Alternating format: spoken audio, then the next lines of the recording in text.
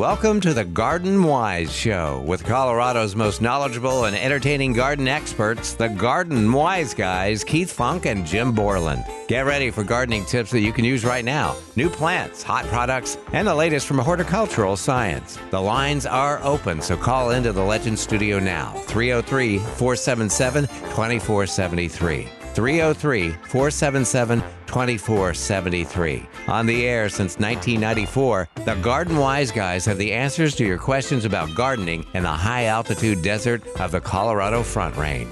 And now, here are your hosts, the Garden Wise Guys. And good morning, everybody. It's time for the Garden Wise Show on Legends 810 and your favorite Garden Wise Guys. One of them is me, Jim Borland. The other one is the other guy over there, Keith Funk. Well, good morning. I left a little pregnant pause there, wondering if you remembered your name. I do. I've remembered it for all these years. Yes. I understand you had a late night adventure last night. Oh, Lord. I learned a lesson. I learned a very important lesson. Yeah. Well, several of them, as a matter of fact. Yeah. But 11 o'clock last night, I was sound asleep. Fire alarm went off. Somewhere in the house. That is never good. Never good.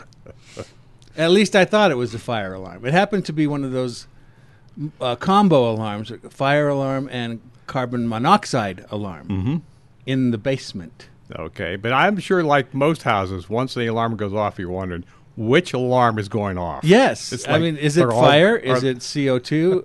Or is it carbon monoxide? Or is it the same alarm for both?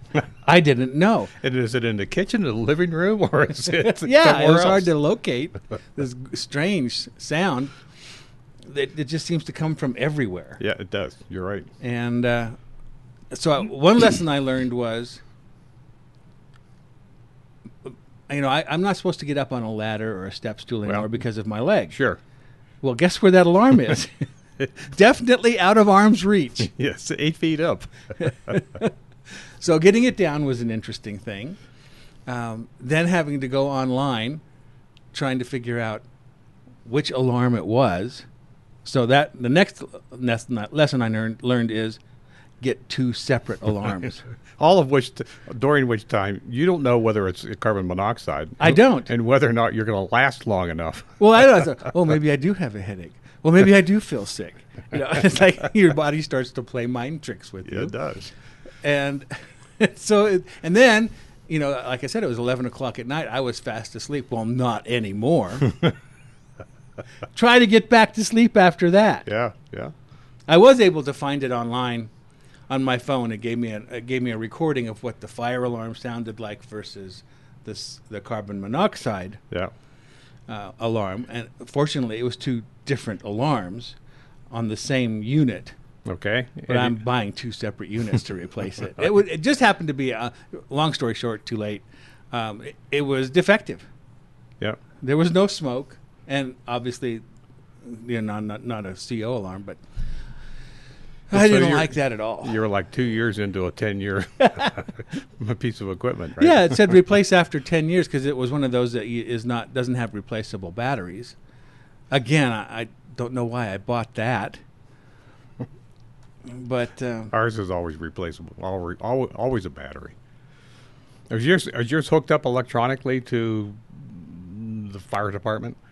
No, but we do have hardwired ones in the house that don't require batteries, but do have batteries case no electricity. Yeah. And I think those might be hooked up to our home security system to notify the fire department. But this happened to be just a standalone unit that I had put downstairs for primarily for the carbon monoxide. Yeah, for the furnace. Yeah. For the furnace. I don't know why I bought a combo. I really don't, because there was already a fire alarm down there. Well, because it was probably cheaper than buying them separately. Maybe so. That would be my. I'm not doing that again. Okay. I'm going to go out today and I'm going to buy two separate units. There you go. With batteries. Replaceable batteries. Yeah, right. That you're going to mark on your calendar. Replace every. What do they recommend? Every 6 months? Certainly every year. Well, they start to chirp at you after a while. Yeah.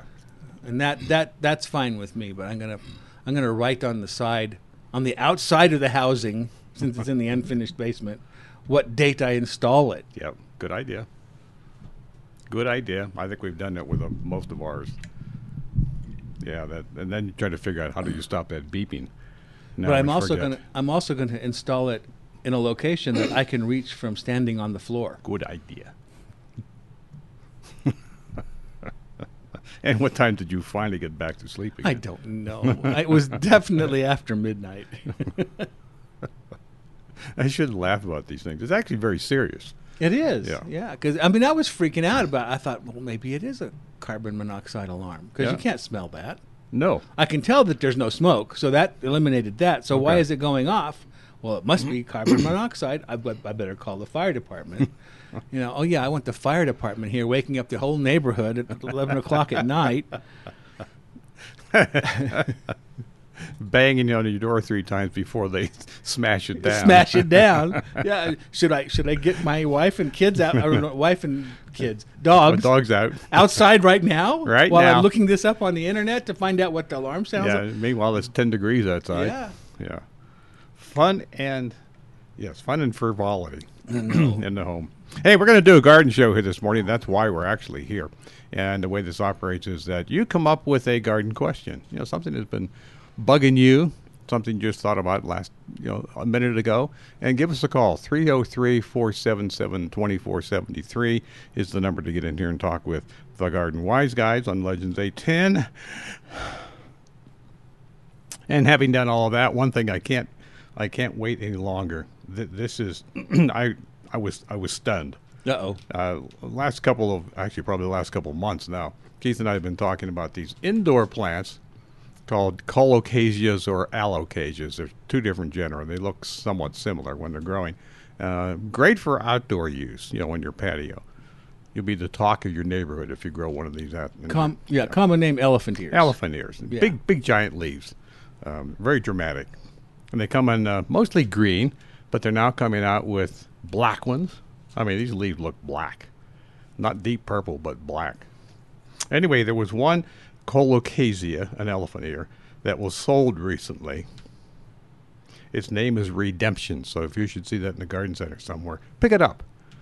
It's black-leaved with hot pink centers to the leaf. Ooh. Yeah, really. That sounds interesting. I think so, too. Now, are you ready to pony up what it's sold for? Oh, Lord, tell me. $12,525.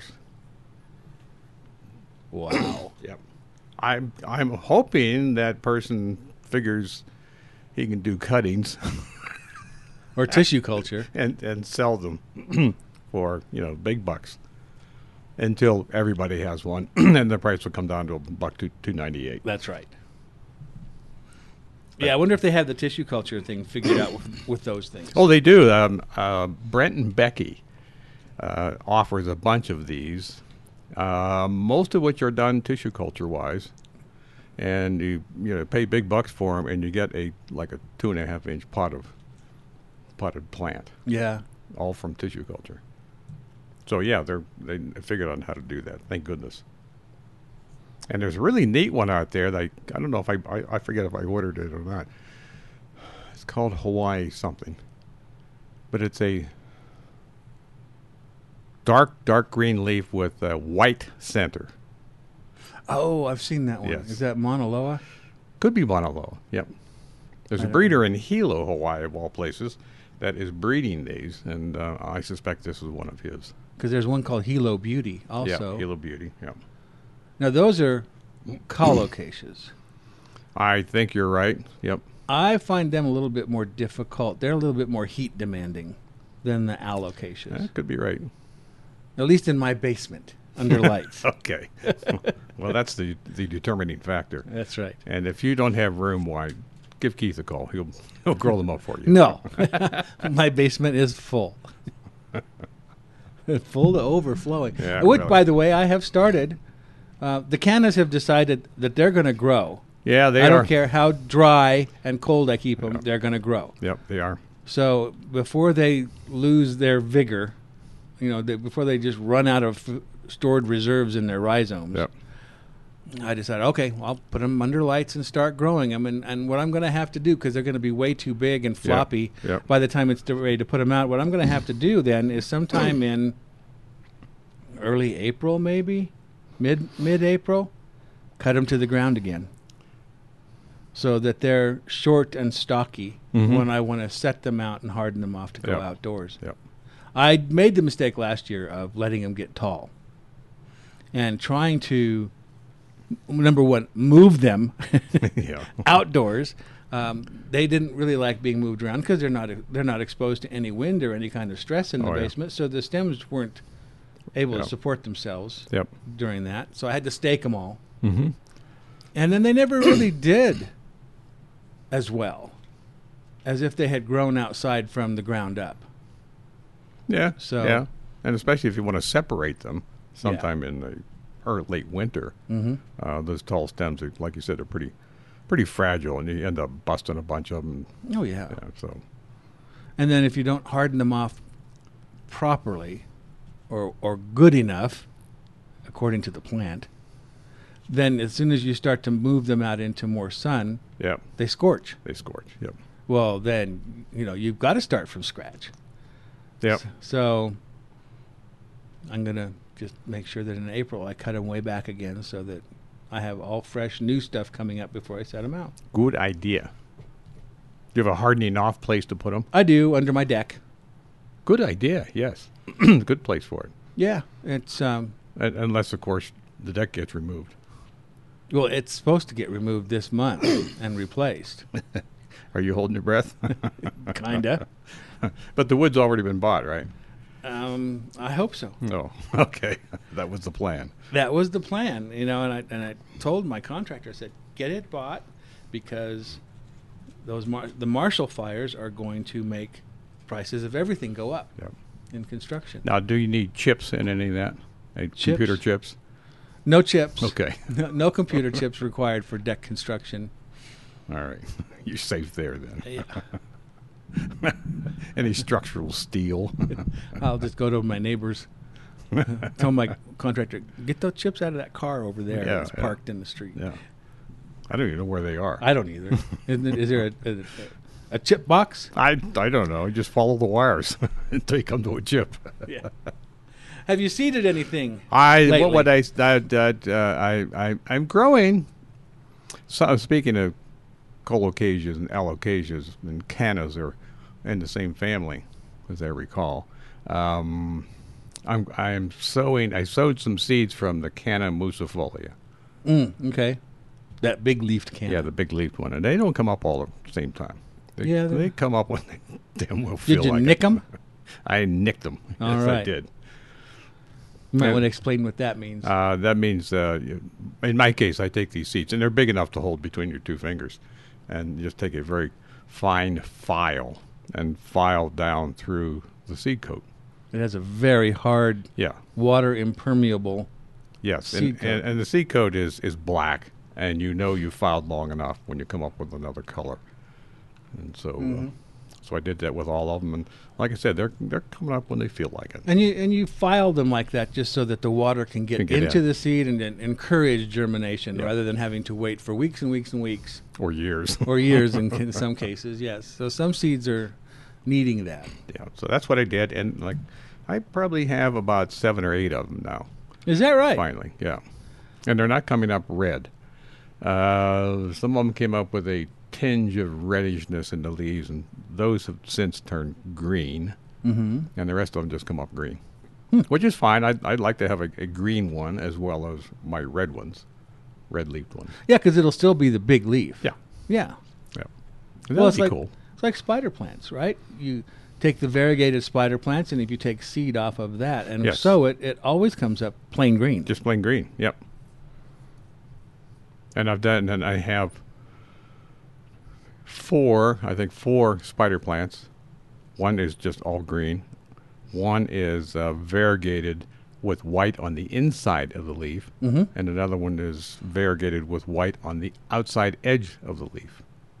And they have a completely different growth habit, from what I've seen. No, these are fairly fairly equitable. Oh, is that right? Okay. And I've taken seed from both of those and grown and make them up green. Yeah. And the other one they have is a curly leafed one. Oh. And it's very compact. Mm-hmm. Kind of cool. Well, I've started pulling cuttings off of those, pulling the spiders, if you want to call them that, or airplanes, off of my stock plants and potting them up. Now, is yours white on the inside or white on the outside? I don't remember. I've seen pictures. I don't remember either. I've got 3 great, big, monstrous plants. I mean, they must be plants. 3 feet across. Yeah, they're beautiful plants. And they're great out on the shady patio during the summer. And they're just very impressive. Well, I'll have to go back and look at your posting on Facebook of those and figure out which one you have. I can give you the other one. I don't want any more. Oh, come on. Okay, fine. See how hard that was? We can always use more plants. I seeded a Rudbeckia this week. Which one? I don't know. It was one that I found at a client's house that I'd never seen before. Mm-hmm. And it was Herta, I'm sure. Yeah. Rudbeckia Herta. But it was a smaller flower, just very quaint, almost wildflower looking plant. And it bloomed all summer there, just constantly sending up more flowers. So a perennial? Apparently, yeah. Okay. It seems to be a perennial. And so I asked the maintenance crew not to cut back a couple of the stems so that I could collect some ripe seed off of it. And they did. Oh, good for them. Yeah. So I've got a spice container full of seed. Yeah. Yeah, which is enough to populate half of America. Yeah. Because it's not a very big seed. And so I seeded some yesterday or the day before. I just want to check for viability. And make sure that the seed is good. Yeah. They may be mules. It could be. You can't tell sometimes just from the look of the seed whether it's germinatable or not. That's right. Is that a word? Hey, is anybody out there collected seed off of their plants outdoors, bedding plants or perennials, what have you, and are trying to grow them? Why, give us a call. We want to know how that's turning out for you. Or if you have questions about that, we can probably answer that here. I mean, we have access to Mr. Google. That's right. So if we don't know the answer, Mr. Google can direct us to the right place. That's right. Oh, and I've been I've ordered some more LED replacement tubes for my T5 fixtures, and that's working out well. The plants seem to be responding really well. A friend of mine in the orchid group has a light meter that measures LED light. Measured it in joules. They measured it in some kind of letters. Okay. And so it's not the same sort of light meter you can use on fluorescent or incandescent bulbs. No. And she let me borrow it, thank you, because it's expensive. Yeah. It turns out that I had a couple of them a little too high up off the ground, so I lowered them. But for the most part, just replacing them 1-to-1 with the T5s, fluorescent bulbs, is working out quite nicely. Okay. And if I save 50 or 60% on my electric bill, of the electricity that the T5s were using, let me put it that way, that will be significant once I get them all replaced. Oh, yeah. Yeah. But it still wasn't as expensive as heating a greenhouse like I used to. Yeah. You don't get much heat off of those LEDs, do you? No, not at all. Yeah. Which is a concern of mine because the T5 fixtures, well, they might still because there are ballasts. Yeah, and the heat comes from the some ballast. Of it comes from the ballast. Yeah. Not much from the bulbs. But well, I don't know. Have you ever tried to take out a T5 bulb that had been running for an hour or two? You can't do it with your bare fingers. Really? Yeah. Huh. But I rely on the heat from those fixtures to heat up that room during the day to give me my temperature change from day to night. Yep. I was at Hobby Lobby yesterday and happened to run across a stand full of weird lights, all LEDs, all kinds of things, really fascinating looking things you take home and plug in and look at it for an hour and then put it in the cellar. Yeah, one of those. Fascinating for about an hour. But there was a package of what looked like silver wires. Mm-hmm. And it had LED on somewhere up on the backing of it. I said, where are the LEDs? You had to look really close to see them. They are really, really tiny. Is that is what I call rice lights, where they look like little tiny grains these of are rice? Smaller than grains. Smaller than grains yes, of rice. I was surprised because I thought it was just plain wire. What are you selling in a package of silver wire? Decoration. Okay, I can get that. But there were LED. The wire must have been plastic enclosed because they were LEDs. Oh, embedded. Embedded. Huh. And if you're my age and you stand back 10 feet, you couldn't see them. You couldn't see them. Even with glasses. Well, I just wanted to point out that if you are looking at changing over from fluorescent to LEDs to grow plants, make sure you're getting LEDs that are designed for plant growth. Yeah, not under counter kitchen lights. Right. Those aren't. Right. You want to make sure that the LEDs that you're buying are supplying the right wavelengths of light. Yeah, and they won't be white, by the way. No, but you can get them to be white. You Yeah. just have to add that extra diode in there to give you the white light Yeah, if you want that. for a more normal-looking plant, which I prefer. Normal looking, and if you're taking pictures, Yeah. it'll turn out looking a little more normal. Yeah, otherwise it's kind of a bluey red, Yeah, and the plant looks weird. yeah. And I prefer to my plants look not weird. Okay. There's a lot of work going into official work, people with white coats and clipboards, trying to figure out what is the best combination of LED. And make it simple here, colors to use. And none of them are white, by the way. No. They're red or green. Typically, that's all you get. You can add other colors if you want. And to figure out where to mount these things, what the intensity is, and they measure it in all kinds of funny figures that you have to have. It's certainly not foot candles anymore. You have to have a degree in physics to figure what the heck they're talking about. Yeah. But they're coming up with different combinations for different crops. Okay. Indoors, of course, I'm talking about. Because lettuce takes something different than carrots. I would imagine that they're also looking at changing the proportions of the different wavelengths with the season. With the season and the stage of growth. Sure. Now we're talking about a number of factors here that become very difficult to figure out. There's no formula for it. So there's a lot of research going into figuring out if you're going to start up a greenhouse, growing an acre of baby green lettuce, then this is the combination to use. You don't want to go out there and experiment yourself. No, because LED fixtures, although the prices have come way down on this, They have, yeah. It's still expensive. You're going to fill up an entire greenhouse full of it. I just bought, and it just surprised the heck out of me. It was a highly recommended brand called Barrina, Barrina, and I just bought 8 4-foot LED bars. Now, these aren't just replacement tubes. These are bars. They're the size of a replacement tube, but you plug them in individually. So they have their own power source and everything. And you don't have to have a standalone fixture to put them into. You can mount them in shelves. You can mount them anywhere you want. They come with zip ties and sticky pads and screws and clamps. And they come with all the mounting information and hardware you could possibly want. I bought 8 of them for $80 delivered. And delivered. So I mean, to me, that was just mind blowing. It is. They were that cheap. Hook them up in series. Yes, you can daisy chain up to 8 of them together, which I did. Okay. All right, well, it's time for us to take a break. We haven't received a phone call yet. We'd love to hear from you. Are you using LEDs, thinking of using them?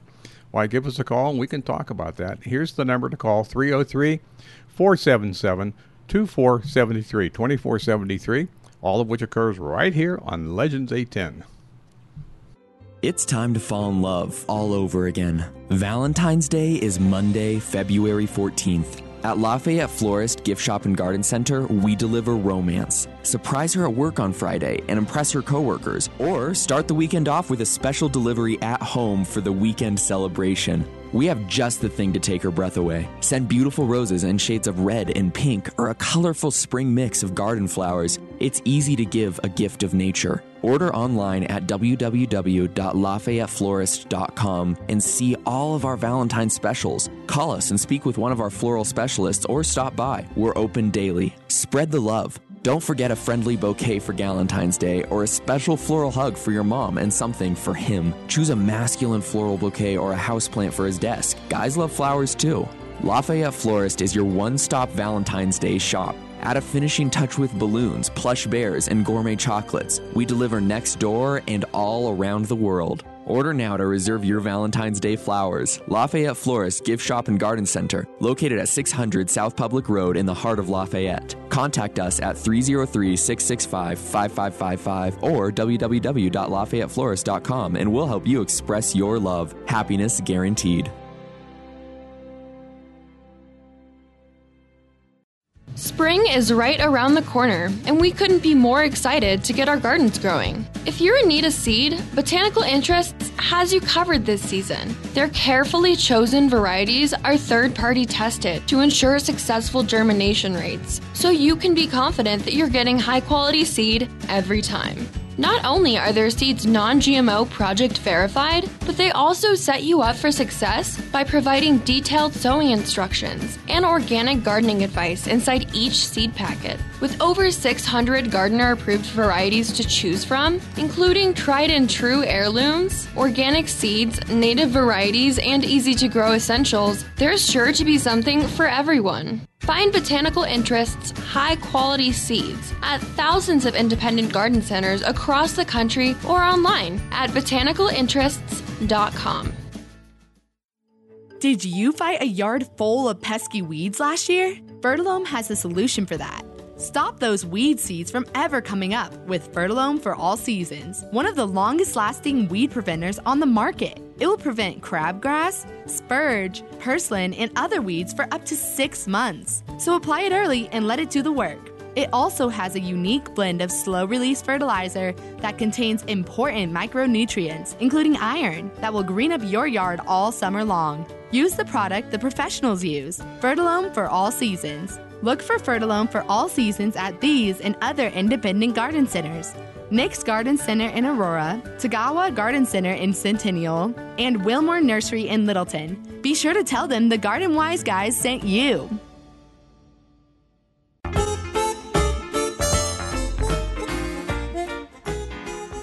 And we are back. Taking your phone calls. Should you give us a call? We have one call in here. We have room for many more.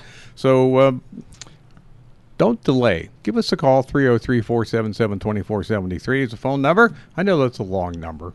Can we get a shorter number, Sean? Yeah, just 2 or 3 digits. Yeah, 2 or 3 digits. 1, 2, 3. Yeah, that'll work. That would be very nice. And I'm sure they'll come up with that later on.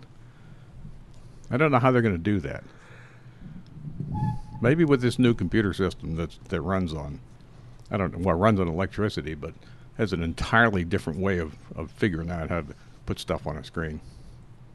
What's It's that? Quantum computers. What? Quantum computers. Quantum computing. That sounds complicated. Should they ever get it up and running? Well, I forget the numbers. It was incredible how in a small package you can get a computer that is, I think they had said it was something like 100,000 times faster than the biggest computer on the market today. Good Lord. And we're talking about computers that take up rooms. Yeah. You know, the big Cray, what used to be the Cray computer.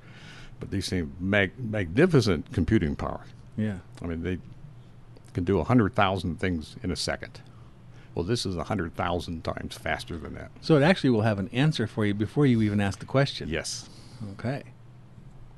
That's pretty cool. It involves electrons being in 2 different places at the same time. Oh, God. They're being both positive and Time travel. negative. The time travel. It is, and here, one class in physics won't do it, people. Okay. You're going to do a PhD to understand how this thing works. But they're still working on it. Well, one day. Now for something completely different. Let's go talk to Bob out in Aurora about his spider plants. Good morning, Bob. Hi, Bob. Good morning. Good morning. I got a question for you. I got 2 spider plants. They're 2.5 years old, and they both went gangbusters. They just went crazy. Yeah. Blooming. And about a month ago, I lost one because I don't know what happened to it. And then the other one, I still got it, and I was pulling off some dead leaves, and I pulled out part of the root. Yeah. And on the root was like an 1/8 inch diameter and 1.5 inches long, kind of a beige color. And I was trying to figure out what that was. Is that kind of fleshy? Is it what? Was it fleshy looking? Yeah. Yeah, that's the roots on the airplane plant. Yeah, big, thick, almost tuberous-like roots.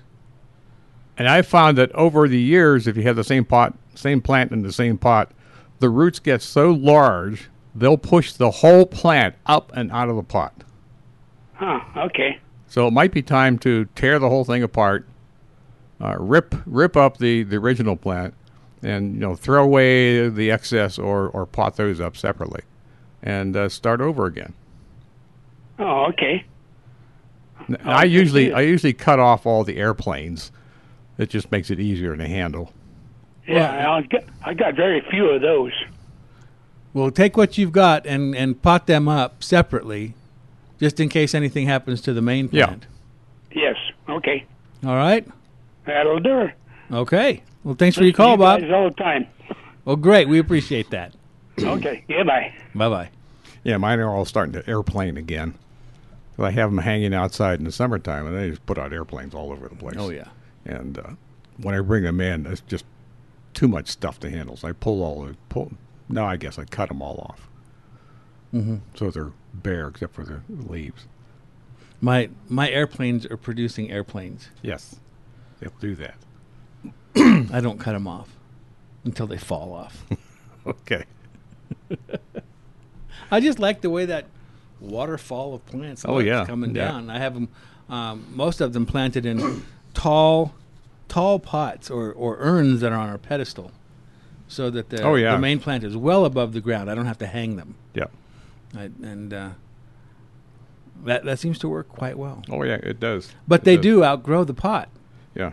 I mean, even in a large pot, they'll eventually outgrow even a large pot because they are such vigorous root producers. And if you take them up, sometimes I've taken them up and found, I don't know where the soil went. Yeah. It's all gone. They sucked it up. And nothing there but fleshy roots. Mm-hmm. Thick, fleshy roots. And you know that can't last long. Well, I mean, it's got to have something to grow in. I'm wondering, how does it live like that? And what did they do with all that soil? Did they eat it? That's why they produce so many airplanes, so they can just keep crawling out, and then the main plant dies, and by then it's produced a whole bunch of new ones. Yep. It'll take over your house if you're not careful. Mm-hmm. You got to. I have to be careful because they have a tendency to send out these airplanes, and then they'll go into the pot next to it. Yep. Of something else. That's right. And if you're not watching, that's right. It only takes a week or two. That's right. And they're firmly and they're rooted in there. You can't pull them out. You've got to dig them out. That's right. And the first airplanes that come out are like on 3-foot stems that go almost horizontal a lot. Yeah. And then they hang down with age. But when you do propagate these things, just grab one of those airplanes, yank it off the stem, have a 4-inch pot ready with some potting soil, and just kind of shove it down in the middle. That's all you have to do. That's and it. Water it. And water it. And in a week, it'll be rooted in. Yep. Pretty cool. More than likely, there's already preformed roots at the base of that airplane before you even pull it off the mother plant. Yep. And if you have a very humid environment, those roots will continue growing in the air. In the air, yeah. I have some, what are they called? Oh, those big platter succulents with the flat leaves. Some of them are black. Some of them are variegated. I want Echevera? Is that it? Could be. Or echeveria, some people call it. Yeah, echeveria. I think that's what they are. They produce a tall stalk after a while. They just keep growing up, and then they branch. And those tall stalks, those stems, those bare naked stems, will send out aerial roots. Yes. And again, if you let them just grow, they'll grow into other plant pots, and then they'll root in, and then you can't move anything. Because it's all interconnected. One giant plant. Yeah. So well, when I bring my hanging cactus in off the porch from the summer, put them in the back room, and lots of plants in there. It gets stuffed with plants in the wintertime. So the humidity is I have no idea what it is, but much higher than usual. And all my hanging cactus will start sending roots out all along the stem. Wow. Preferably, mostly at the end, just because the humidity is that high. Well, I go through and I just break those roots off, the stems, because I know what they're going to do. Yeah, if you have any animals around, they'll root into your animal if it happens to lie underneath of it. So be careful. No kidding. Let's see what else is going on. Well, I have found a new echinacea that's been released, one called Prima Tiger from Terra Nova. It's a good-looking red. Nice-looking red. Called Tiger? Tiger. A red one? Prima Tiger. Yeah, I don't know where the tiger and the red come from, but I don't make these things up. Okay. Somebody else does. Anyway, that brings the number to 744 of echinacea cultivars that have been released since 1994. Well, this last week at the Denver, Convention Center, there's been a trade show going on, an industry trade show that's available to professionals in the green industry, called the Pro Green Expo. It's really not open to the general public. And there's a track of educational classes that goes along during the same time as the trade show. Yes. And apparently Mike Bone mentioned you. Uh-oh. It was I don't know what he was talking about, but for some reason he was talking about echevera or not echinaceas. Oh, okay. Yeah. And he mentioned you and your record keeping of all the new varieties. All right. I had several friends email me, say, "Hey, guess what?" Well, I got a number of people come up and say, "What's that number again of echinaceas?" So I have to remember that number. It's a loose collection in my mind only as I happen to find them on the internet. If they make introductions and make a splash. Oh, I thought you spent hours searching the internet. No, I did that way back when. Yeah. But I now know that there are only a couple of people in the world that are doing this, so those are the people I keep track of. Well, while I was at the Pro Green show, I picked up for you and me the new Plant Select. Thank introductions. You. My mind went blank there. I need more sleep. No more alarms, please. The Plant Select brochure for this year, for 2022, with all the new introductions that are coming out. And I thought we might talk about those a little bit. Do you have a particular favorite? Have you looked at it long enough to figure it out? Just briefly looking through there. For some reason in my life, I've been attracted by shrubs more than I have with perennials. Okay. I don't know why that happens. It's just natural. It's the way my brain worked. And the one shrub that they're introducing, I think it's the only woody plant that they're introducing, looking at this brochure, is one called Guernsey Green Juniper. Who needs another juniper? Well, this is one that was, I'm assuming, I haven't read the text on it yet, it's found in the windy prairies of eastern Wyoming, where it was native. I didn't say if it's native, but it was found in eastern Wyoming. Well, it's a horizontalis. Is that native to Well, it Wyoming? Is further north. I didn't know it was in eastern Wyoming, though. Okay. But anyway, this is one that they have the height on it. Yeah, it gets only 3 inches tall. That's short. Nice little ground cover. Yes, evergreen. It is. I think I need one. And that's one of the things I've found about junipers is the ground cover varieties, I think, have a tremendous use here in Colorado. I think so. With our low humidity, our low water usage, that sort of thing, and with our lack of evergreen plants as far as ground covers go. And, it makes a nice combination with manzanita, because manzanita has the larger, more coarse leaf, and then you put a juniper next to it. You have that nice textural and color difference contrast. It'll spread out, it says 5 to 10 feet across. I would, in the right situation with a little bit extra moisture, it probably would root as it goes. Zone 4, you would figure that coming from Wyoming. Eastern Wyoming, yeah.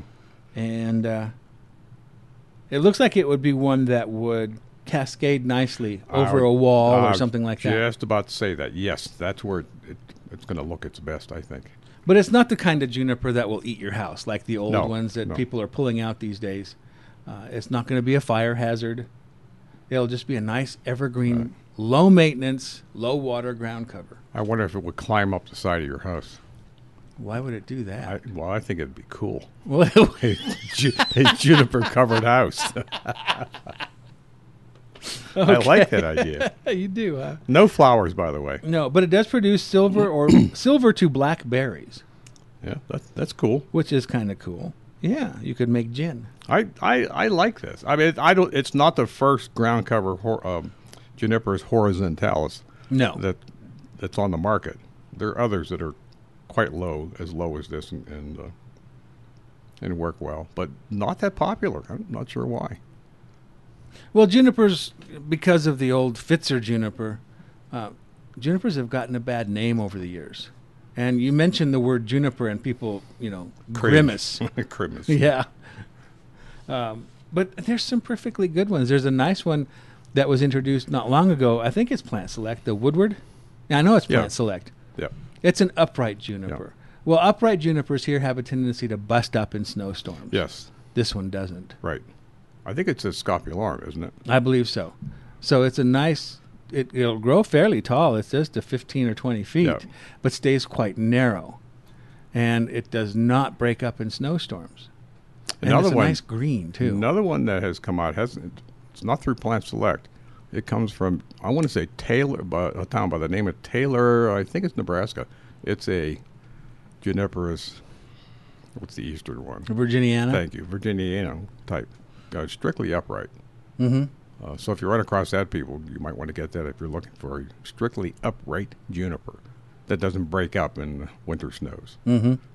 Now, if I want something vertical, if I need an exclamation point in the garden somewhere, I have a tendency to want to go to the weeping white spruce. Yeah. It's one of my favorites. It's actually a Black Hills spruce. Mm-hmm. So there again, South Dakota, North Dakota, the Badlands of the world. But this is a very narrow spruce. Eventually it might get 5 feet wide across at the base when it's quite old. But it grows tall. And I'm expecting mine to get 20 feet tall. It grows maybe a foot or so a year. But it grows like a tiered wedding cake. It just has these, like the Norfolk pine grows, with these tiered branches, these tiered layers as it grows up, almost formal looking. Some of the weeping spruces are really abstract and weird and grow in strange and unusual shapes. This one is extremely symmetrical, and it grows up. It makes, you should have seen it with the snow on it just the other day. But it was pretty. It looked like icing on the cake. Yep. It was just amazing. I have a big juniper in the backyard that looks that way, too, with certain kinds of snow. Not all snow, but certain kind. And this was a good snow for that. Yeah. It was, like you said, just glops of icing hanging off. Yeah. Really very pretty. So let's see. What time is it? We should take a break, and then we'll come back and talk to Tom out in Arvada about potting soil. Potting soil and it's a dirty subject. Other things, too, when we get back here on Legends 810. Plants in general are good for the soul, and many studies show people are healthier and happier when surrounded by plants. You will find a nice selection of houseplants and some great pots to add interest to your decor at Jared's Nursery and Garden Center. Houseplants not only add beauty to your living space, they make it healthier by removing toxins and pollutants from the air in your home. Spider plants, philodendron, dracaena, and peace lilies are just some of the common plants that can be great air purifiers. If you're having trouble with existing plants, the staff at Jared's can help you determine the problem problem and recommend a solution. Maybe the only good thing about COVID is that it resulted in many new gardeners. Jared's has a great selection of seeds, including heirloom and many unusual varieties of flowers and vegetables, tomatoes, peppers, sunflowers, zinnias, and others. Check out their website, jaredsgarden.com, for classes beginning February 5th to help as you plan for spring. Jared's Nursery and Garden Center is located on West Bulls Avenue between Kipling and Sims. Winter hours are 9 to 5, 7 days a week. They thank you for your support in 2021 and look forward to serving you in 2022.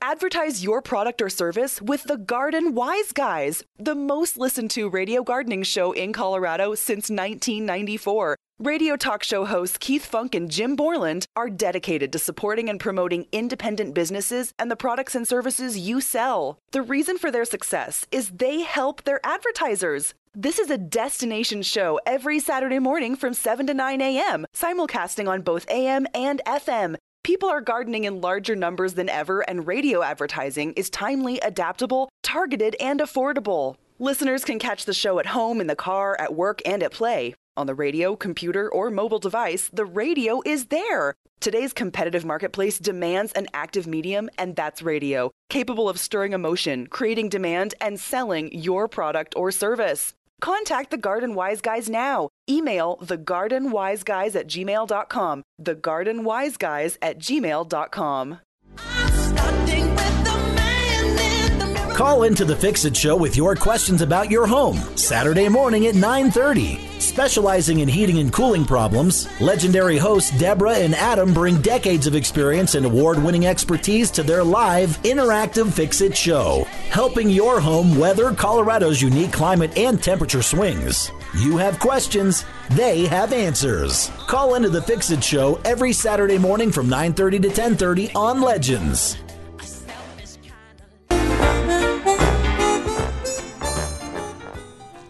And we are back here on Legends 810, the Garden Wise Show with the Garden Wise Guys. And right now we have someone online. Yeah, Sean, would you bring up Tom out in Arvada? Good morning, Tom.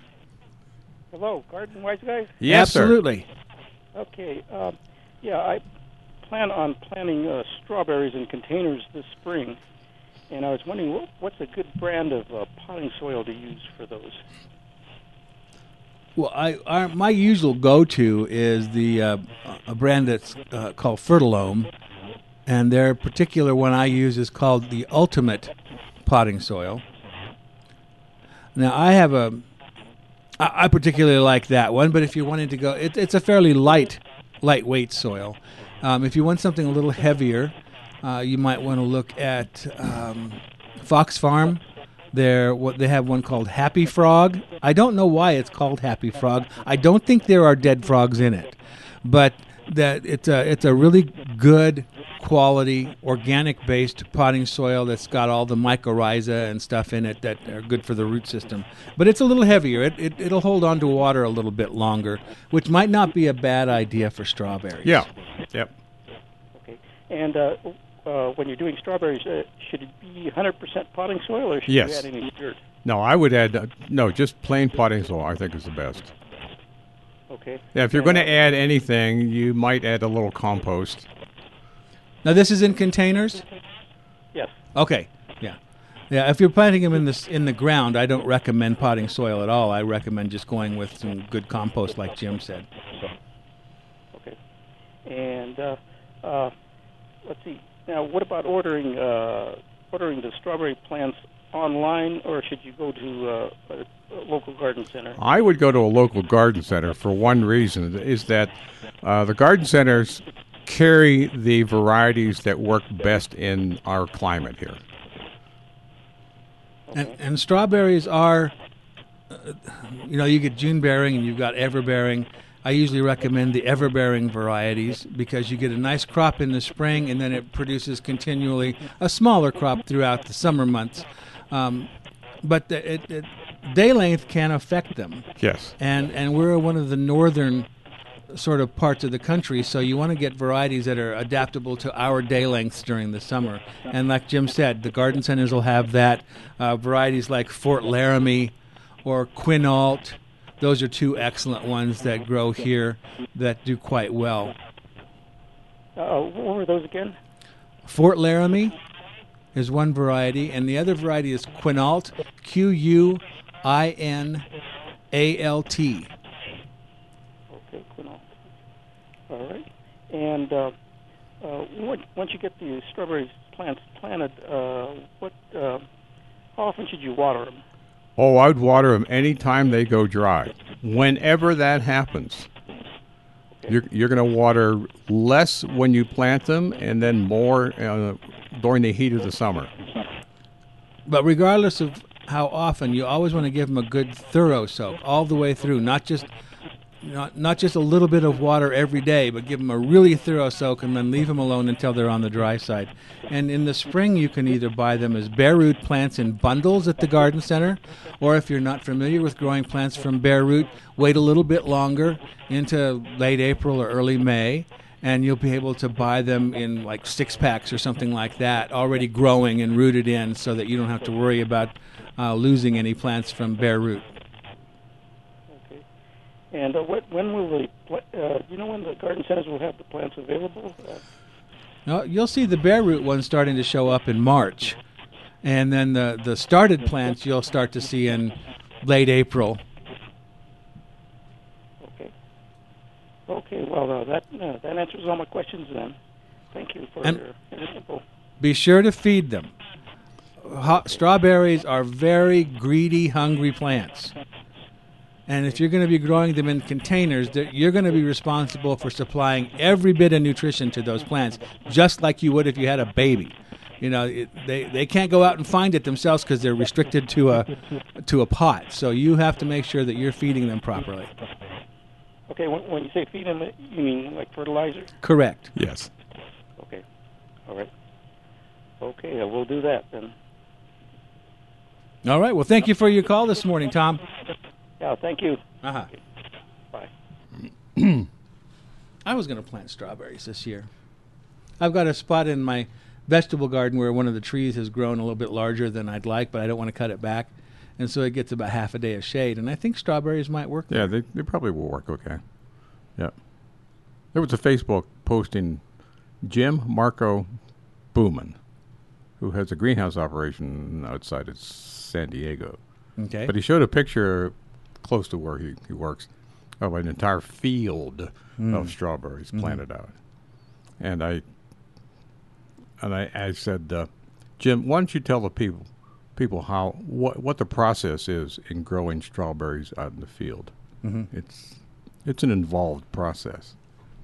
They grow them out in there's one crop they grow out in the field, and they get to a certain stage, and they take them all up and send them to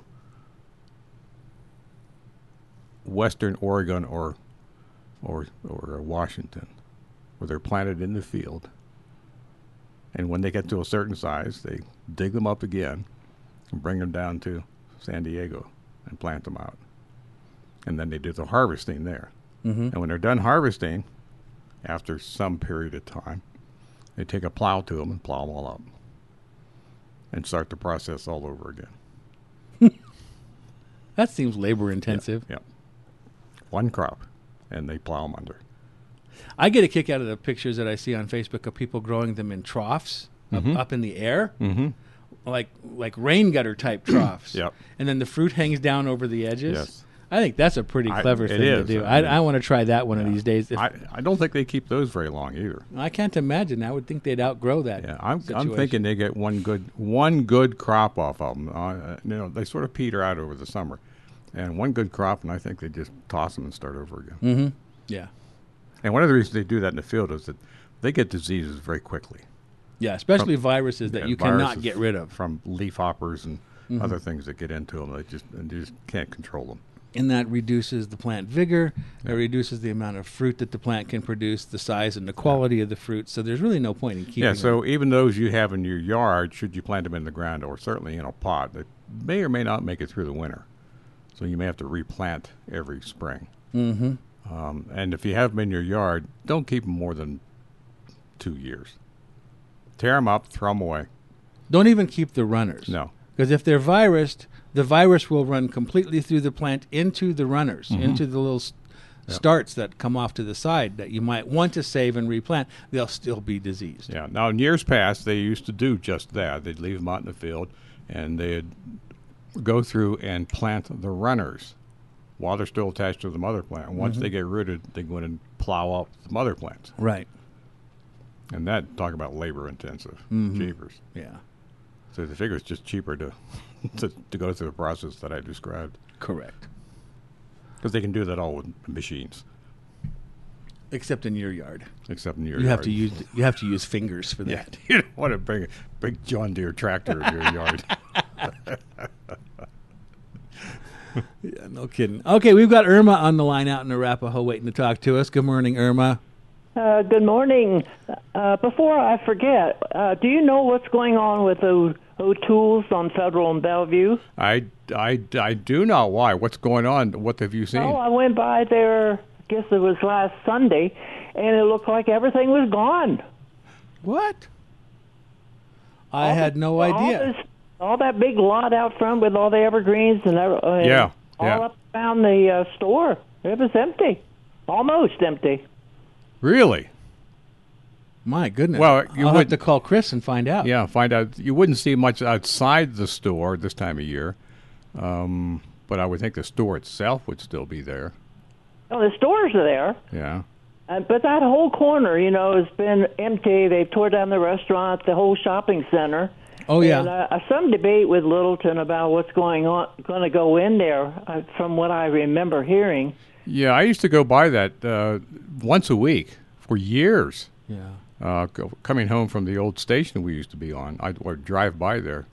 Now, it's my understanding that O'Toole's owns the property they're on. They're not renting it or leasing it, so I'm curious as to But what's that going whole on. quarter used to be mostly just a giant parking lot. Mm-hmm. Yeah. And I think the last time I was down there, it looked like they were doing something with the stuff that was right along Bellevue, but I don't know what. They were planning on putting in some kind of high rise of apartments or what have you, and I think that got nixed. Yeah, I'm not sure what's going on there, but I'll check with them. There used to be a big Safeway there. Yeah. When we moved out here in '66, that's where I used to shop. Was that Safeway? At King Soopers on Federal and Bellevue, and then they turned that Safeway into a school. But like O'Toole's has been there forever. I hate to see it go. Yeah, I would too. We keep losing garden centers in the metro area here.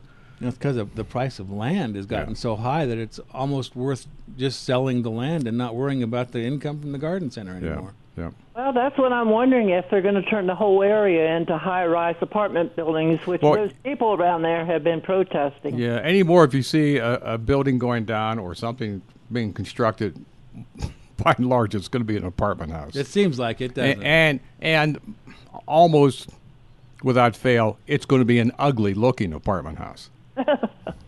Well, I didn't call about that, but when I thought I better ask before I forgot it. I had received 8-inch diameter and 4-inch deep planter. It had 2 hyacinth bulbs and an amarilla bulb and a little green type plant with some sort of ivy, I guess. And like the bulbs are sitting on top of the ground. The only thing, I don't even know what's in the bottom, to tell you the truth, but it's just the roots, that are not even in the soil, the bulbs. Okay. Now, they were beautiful. You can't believe how the amarilla were at least 6 or more inches wide. And I had to prop them up because they were so heavy. Yeah. So are those bulbs going to be, should I just roll them away? You can replant them. A 4-inch deep pot's not very deep for an amaryllis bulb. You'll probably want to get a bigger pot and a deeper pot, and pot it up. Leave about half the bulb above ground. How about the hyacinths? I'll tell you what, Irma, we have to take a quick break here, but I'm going to put you on hold, and we'll get right back to you after the top of the hour, okay? Okay, thanks. And having done that, I'm just going to announce that we're going to be back pretty soon right here on Legends 810.